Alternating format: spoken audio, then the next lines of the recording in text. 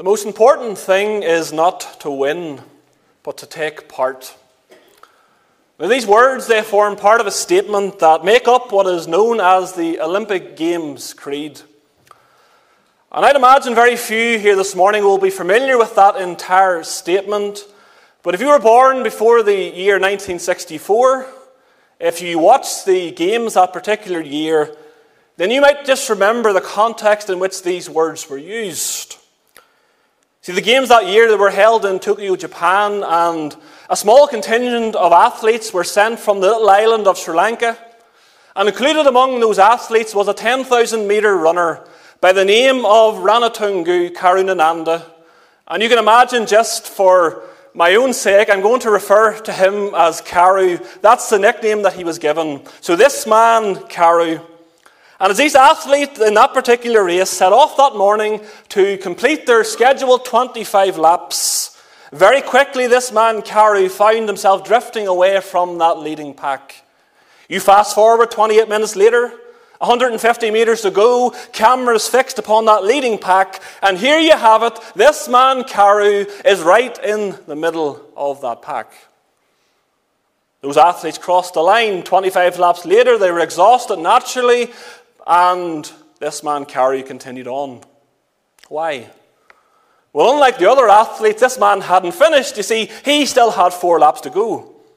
Because in those 28 minutes prior, every athlete in that field had passed this man multiple times. And the crowd, they watched on. They were confused. They were confounded. Why is he continuing to run? What's the point?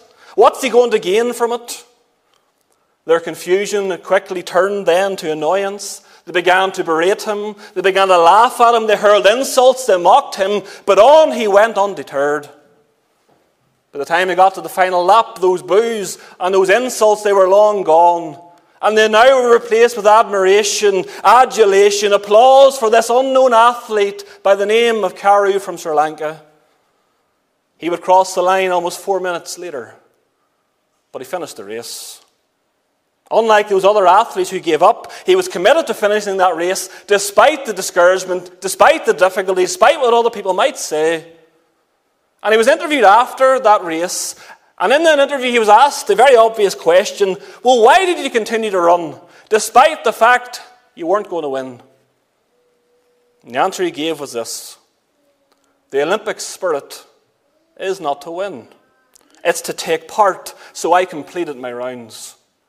And here in Philippians chapter 3, we find Paul, and he had a goal in sight. He had a finish line that he was heading toward, and yet the determination and the perseverance that Paul demonstrates is so much greater than this man we've just spoken about. When you study Paul's life, and you don't need me to tell you, it was one filled with difficulty. It was one filled with many discouragements. We read of how he was stoned, he was shipwrecked, he was rejected, he was ridiculed, and he now finds himself here in the book of Philippians. He's writing from a prison cell in Rome. He's unsure of his future. And nobody would have blamed Paul had he said, you know what, I give up. My work's over. What's the point? There's nothing more that I can do. And yet what we read is anything but that. Because look what he says with me in verses 13 and 14. Familiar words. He says, brethren, I count not myself to have apprehended. But this one thing I do, forgetting those things which are behind, reaching forth unto those things which are before, I press toward the mark for the prize of the high calling of God in Christ Jesus. You see, Paul recognized that however long he had to live, God had a work for him to do. Because of that, he was determined not to allow his circumstances, his difficulties, his disappointments in the past to hinder him. He was committed to serving the Lord. And I wonder this morning, is that really how we all feel as Christians? Committed to serving the Lord, whatever the circumstances are in our lives. We got to the point where challenges and difficulties, and it's got to that point, we just want to give up. What's the point anymore? Because I don't see anything happening. Paul reminds us in Philippians chapter 3 that despite the many discouragements that we have and we see in our lives, there is still a work to do. And he encourages us here in these two verses to keep our eyes on the prize. And really that's the subject, that's what I want to leave with you this morning in our time together. It's this thought of keeping our eyes on the prize. And in this there are a number of things that I want you to see. In keeping our eyes on the prize, the first thing we need to do is we need to acknowledge the present. Acknowledge the present, because look at how verse 13 begins. He says, "Brethren, I count not myself to have apprehended." And that word count, it means to reckon. It means to regard something. The Greek word, if you like, it is logizomai. And the reason I give that is because it's actually where we get our English word logic. You know what logic is? Paul's saying he's given serious thought to this. It's not something he's done willy-nilly. It's not something he's done off the cuff. He hasn't thought about it. No, he's given serious thought to it. And he arrives at a conclusion, a logical conclusion. And what is that conclusion? Well, look what he says in verse 13. He says, "I count not myself to have apprehended." The word apprehend, if you apprehend something, you take hold of it. You grasp it, you seize it with intent. And what exactly is it then that Paul hadn't taken hold of? Well, then you cast your eyes back up to verse 12 and you read what Paul says here, because he uses that exact same word, apprehend, on two occasions. He says, "Not as though I had already attained, either were already perfect, but I follow after, if that I may apprehend that for which also I am apprehended of Christ Jesus." And you read these words, and what Paul's implying here is that there were some within the Philippian church, and they felt it arrived. We've made it. Doesn't get any better than this. There's nothing more that needs to be done. I can put my feet up. And Paul had to remind them that it isn't the case, because he says, "I'm not yet perfect, and I haven't yet arrived." He's saying the process of sanctification wasn't yet complete in him. You see, full and perfect salvation is not something that can be attained in this life. It is something that we will experience one day when our bodies are glorified. And because of that, there's never a time in our lives when we do not need to pursue Christ. Paul reminds us of that truth this morning. And he encourages us to continue on in the work, knowing that one day that work will be completed. Philippians chapter 1, verse 6. And I think Paul's mindset, it ought to challenge us greatly this morning with respect to where we are. And I say that because you study Paul's ministry. Paul was a church planter. Paul seen many souls saved. He discipled many young men who then went into the ministry and served alongside Paul. And Paul could have very easily allowed complacency to creep in here. I'm in prison now. I'm no longer of any use. My work's done. But no, he doesn't say that. He says he hasn't yet arrived. Because he recognized he was still in a race. He recognized there was still a goal to head toward. There was a prize to reach. We read about that prize in verse 14. And he hadn't attained that prize. Despite the many successes and failures, Paul was committed as ever. You might say here this morning that Paul, he was as zealous for the Lord then in that prison cell as he was when the Lord graciously saved him on the Damascus road that we read about in Acts chapter 9. And he mightn't have been able to serve the Lord in the same way as he had in the past. He's confined to a prison cell, no longer able to share the gospel with them. He no longer has the freedom to speak to people face to face. But it never prevented Paul from doing something. He simply adopted his approach. Instead of meeting the people in person, we find him writing to them. He's writing to encourage them, but he's also writing to challenge them to tell others about the Lord Jesus Christ. And again, I make the point this morning because you might find yourself in similar circumstances. You've recently changed job, moved house, suffered a change in your health, perhaps, and as a result, you're no longer able to do the things you used to, no longer able to serve the Lord in the way you used to serve Him. Might be a case you've gained additional responsibilities. Maybe you've had a child. Maybe you now have to take care of a loved one. Whatever reason it is this morning, the question I want to ask and I want to leave with you is this. Like Paul, are we willing to adapt? Are we willing to push ourselves out of our comfort zone in order that the Lord still might use us? Or are we content to simply let that door close behind us and say, we're through, we're done? You might say to me this morning, well, I can't possibly think how I'm going to be of any use in my condition. Let me ask you another question. Have you actually asked the Lord to give you an opportunity? Are you actively praying for the Lord to bring an opportunity into your life? Because you know what, I can speak from experience. When you do that, when you pray to the Lord, when you ask Him for an opportunity, it's not too long before He gives you that opportunity. And when He gives you the opportunity, by the way, you need to take that opportunity. You've prayed for it. You need to take it with both hands. So in keeping our eyes on the prize, there's this need to acknowledge the present. We haven't arrived. We haven't apprehended. But then the second thing I want you to see is that we need to abandon the past. You look what it says in verse 13. It says, Brethren, I count not myself to have apprehended, but this one thing I do, forgetting those things which are behind. And when Paul uses this kind of terminology, we're not to think here, Paul's developed amnesia. He's lost his memory. He's come up with some new technique to erase his past. No, that's not what he's saying. Because in using that word forgetting, what Paul is saying is this: I no longer allow myself to be influenced or affected by my past. I have a conscious awareness of the past, but I refuse to allow myself to be hindered by it. I like how Warren Wiersbe describes that word forgetting. He says to forget is to break the power of the past by living for the future. It's to break the power of the past by living for the future. And you know what? This was Paul's continual experience in his life.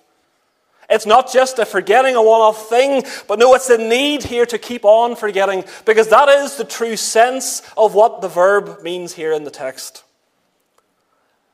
And that really shouldn't surprise us this morning.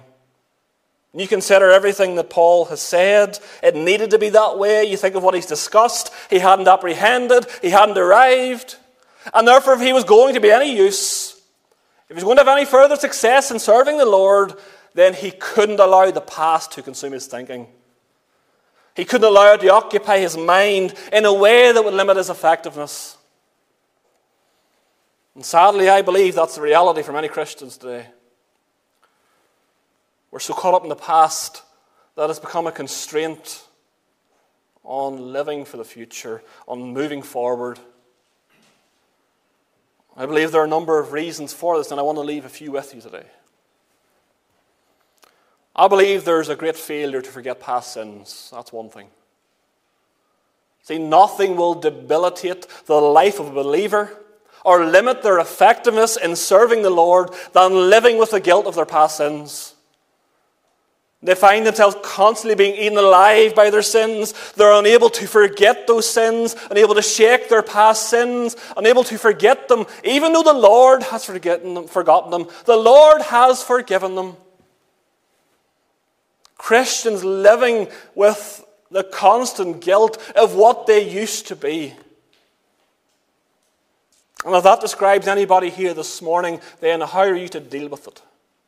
Well, you are to deal with it in the same way that the Lord dealt with it. You are to put it under the blood of Christ. You deal with it by going to the Bible, by reminding ourselves of what the Word of God says, coming to God's promises and praying those promises back to the Lord. Lord, you promised to do this. Lord, you promised to do that, Lord, and I'm coming to hold you to that promise.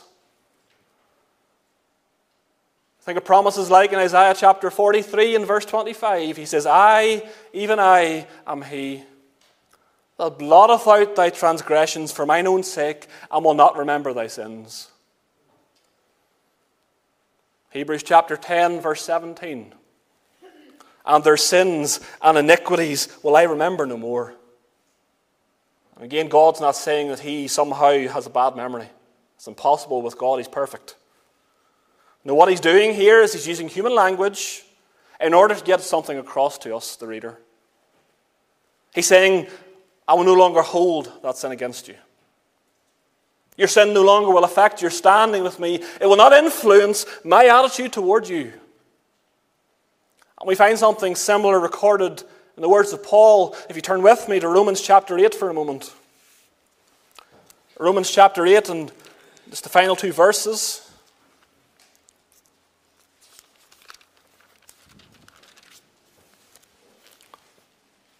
Again, familiar words. Romans chapter 8, and we'll read verses 38 and 39.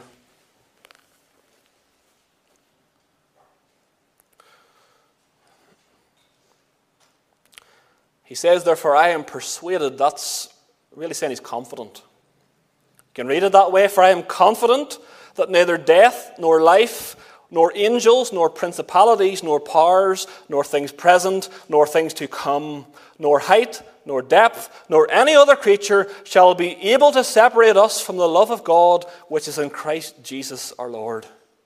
And if you're saved this morning, what does that mean for you? It means that absolutely nothing can change your standing in Christ this morning. You're accepted in the beloved. The only good that can come out of remembering your past sin and my past sin is that it ought to cause us to humble ourselves. It ought to cause us to have thankful hearts. It ought to draw us closer to Christ. It ought to make us have a love for Christ, a greater love for Christ every single day because of what he's done for us. And to allow sin that's been forgiven to render us useless in the service of God, what does Paul say? He says, forgetting the things past. There's a failure to forget past sins, but there's also a failure to forget past sufferings. And referring to sufferings here, I'm not talking about physical sufferings. I'm talking about those sufferings that we experience in our hearts and in our minds. Sufferings that arise out of a sense of disappointment, a sense of frustration. Another Christian's failed you. Another Christian's betrayed your trust. And that's caused you to become bitter and resentful. And let me tell you, and I can speak from experience again, unless you find a way of overcoming those feelings, you will never do anything useful for the Lord. And you will never fulfill the potential that God might have for your life. Paul knew that better than most people. He writes this letter and he experiences his fair share of suffering, heartache at the hands of other believers. Said it earlier, he was stoned, he was chased out of that city, threatened, falsely accused, falsely imprisoned. But what does Paul say? He says, forgetting those things that are past, it won't do you any good dwelling on them, and you need to let them go. You know, that's the same advice he gave in a different way to the church at Ephesus. Ephesians chapter 4, verses 31 and 32, listen to what he says. He says, we're to let all bitterness and wrath and anger and clamor and evil speaking be put away from you with all malice. Be kind one to another, tender-hearted, forgiving one another, even as God for Christ's sake hath forgiven you. Despite all that Paul had suffered at the hands of men, and he suffered much, he was able to overcome bitterness. And he was able to overcome that bitterness because he realized that the hurt and the suffering he had experienced, it was absolutely nothing in comparison to what the Lord Jesus Christ had suffered for Paul. Paul's sin that nailed Christ to a cross, and Christ had forgiven Paul of that sin. How does Peter describe Christ over there in 1 Peter chapter 2, verse 23? One who was reviled, and yet he reviled not again. One, when he suffered, he threatened not. And we can receive no greater motivation this morning to forget our past sufferings than by reminding ourselves of the fact that Christ has forgiven you. And because he's forgiven you, because he's forgiven me, we ought also to forgive one another. It's a failure to forget our past sins and our past sufferings, but there's also a failure to forget our past successes. And you may find that statement strange initially. Why would you want to do that? Surely in looking back we can be encouraged. Surely it's good to look back and thank the Lord for what He's done. And of course it is. That's not what I'm saying. We should always be thankful to the Lord for what He's done. But at the same time, we need to avoid the danger that comes with that, with living in the past. You take the example of a boxer this morning. And that boxer at the start of his career, in the peak of his career, he's everything going for him. Great boxing technique, explosive knockout power, but then you fast forward to the end of his career and nobody's told him that he wasn't what he used to be. Very often what happens is this, that once unbeatable boxer then becomes a punching bag for everybody coming through. Relying on past successes, doesn't know when it's time to quit, past victories, relying on knockout power and boxing technique that long has left him. And he's not wanting to face up to the reality that he isn't what he used to be. And again, I think if we're honest this morning before the Lord, there is an element of that type of a mindset among Christians today. Living in the past and so caught up in reminiscing what they might call the good old days. Making statements like this, and I'm sure we've all heard those statements. The prayer meetings used to be full. This church used to be full. Sunday school had so many children in it. And you know what? I understand completely why people make those statements.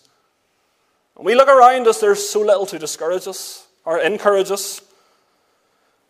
Fewer people attending church services, an aging congregation, few children attending Sunday school, apathy to the gospel all around us. But God hasn't changed.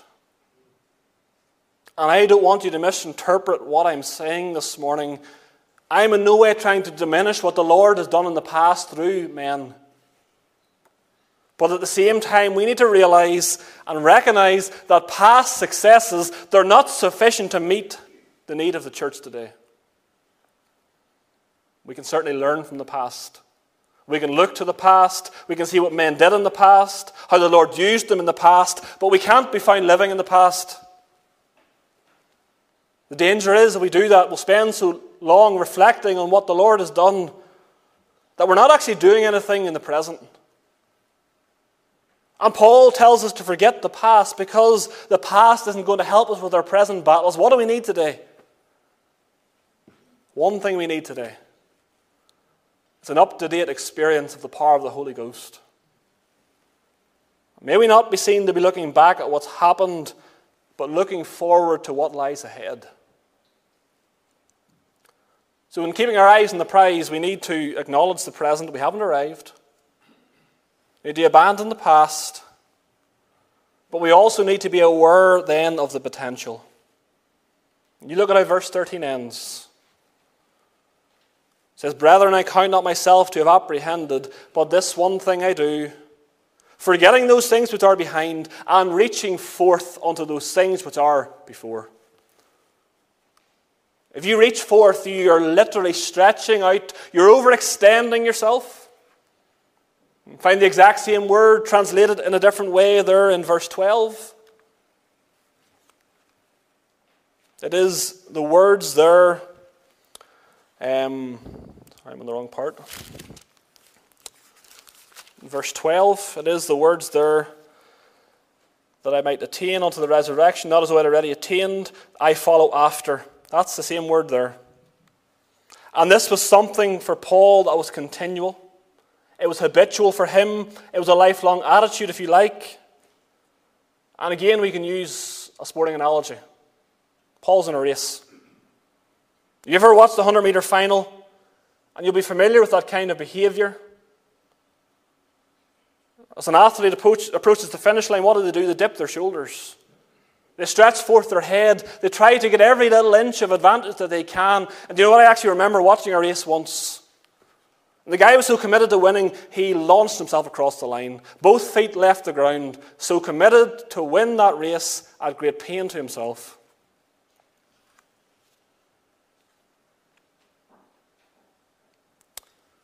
What's Paul actually referring to here when he makes the statement in verse 13? He's talking about the need to take every opportunity.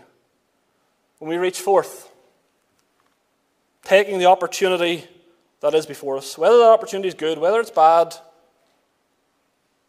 And yet again, if we're honest this morning, do we always do that?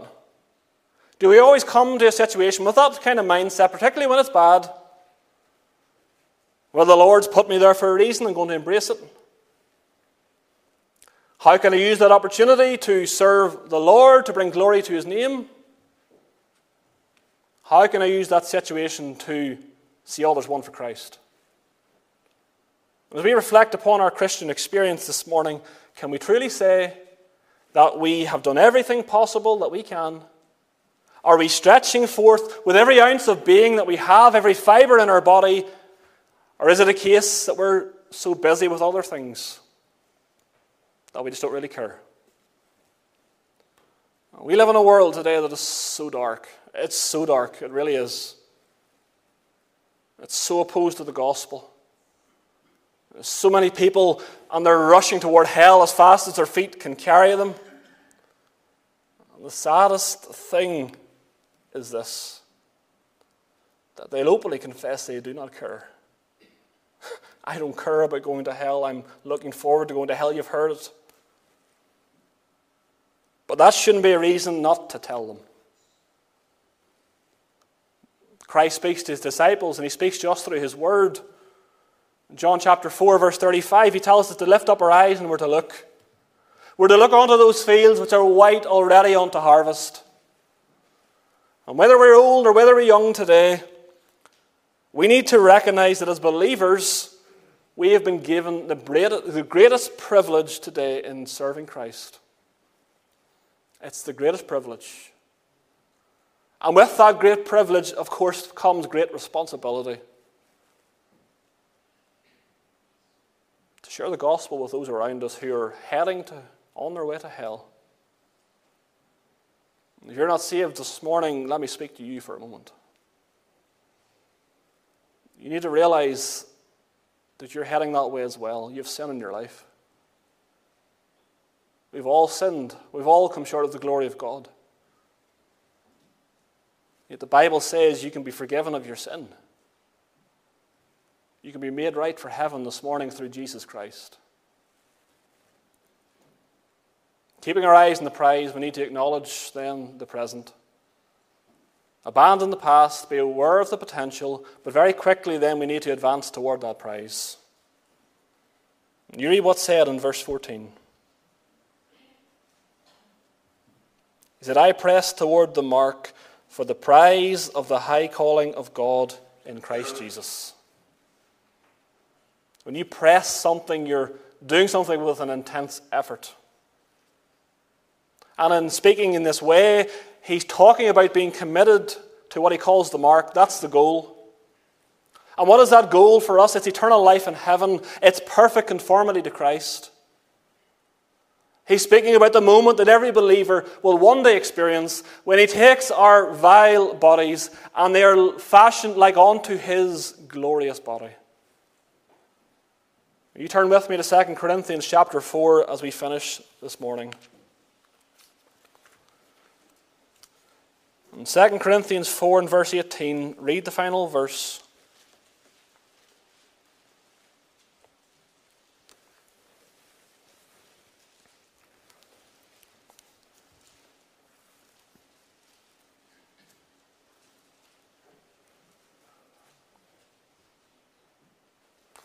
Second Corinthians chapter 4, verse 18. Why we look not at the things which are seen, but at the things which are not seen. For the things which are seen are temporal, but the things which are not seen are eternal. And this is what drove Paul to continue on in the midst of sufferings. It's not caring for the things of the world. He calls them temporal. It's choosing to focus on the eternal things. It's not caring what others would think of him. It's not caring what it would cost him or what he would lose along the way. Because at one point in Paul's life, you could say he had the world at his fingertips. And yet in Philippians chapter 3 and verse 8, he calls them but dung. They're absolutely worthless. Paul's desire was that he might win Christ. And that one day he would receive the prize. What were Paul's parting words before he received that reward? You'll know them. 2 Timothy chapter 4, verses 7 and 8, he says, I have fought a good fight. I have finished my course. I have kept the faith. Henceforth there is laid up for me a crown of righteousness. And like the athlete from Sri Lanka, we spoke about at the beginning, the important thing to focus on this morning is not on the winning, because as Christians we have already won. It's about remaining committed whatever the cost. It's never losing sight of that end goal and the reward of heaven that awaits every child of God. We have a limited time on this earth. We're swiftly moving toward the day of our death, and the challenge I leave with you this morning is this. Are you ready for that day? Have you made preparation for that day? Because death is a certainty that we all will face one day. Cannot avoid that eventuality. We all will die. And if you die in your sin, rejecting Jesus Christ, the prize that Paul speaks about here will never be yours. But the good news, the gospel this morning, is that the prize remains within your reach. While you have breath in your lungs, whilst you're alive this morning, you can be in heaven today. How can you be in heaven? It's by repenting of your sin this morning. And it's by trusting in all your heart with the Lord Jesus Christ. It's looking away from yourself, from your pride, from whatever's hindering you this morning. And it's looking to Christ. And it's trusting Christ. Because Christ alone is what you need this morning. He alone can meet your need. He alone can save your soul. And I trust and pray that if you're not saved this morning, then you will consider that. And you will come to Christ. You will realize that this morning. That there's nothing to gain in the world. But there's everything to gain in Christ. It's eternal life today. There's a home in heaven that He's prepared for everyone that is His. The question I leave you this morning, are you ready for that day? Think about it. Are you ready to meet the Lord? How will you meet Him on that day? Will He say to you on that day, come in, enter into your rest? Or will He say, depart from me, I never knew you? May God write that word upon our hearts today. May we take the encouragement that there is, but may we be challenged. May we be committed to serving the Lord, knowing that one day we will receive that great prize of heaven and eternal life. And may God write that word upon our hearts. Let's pray.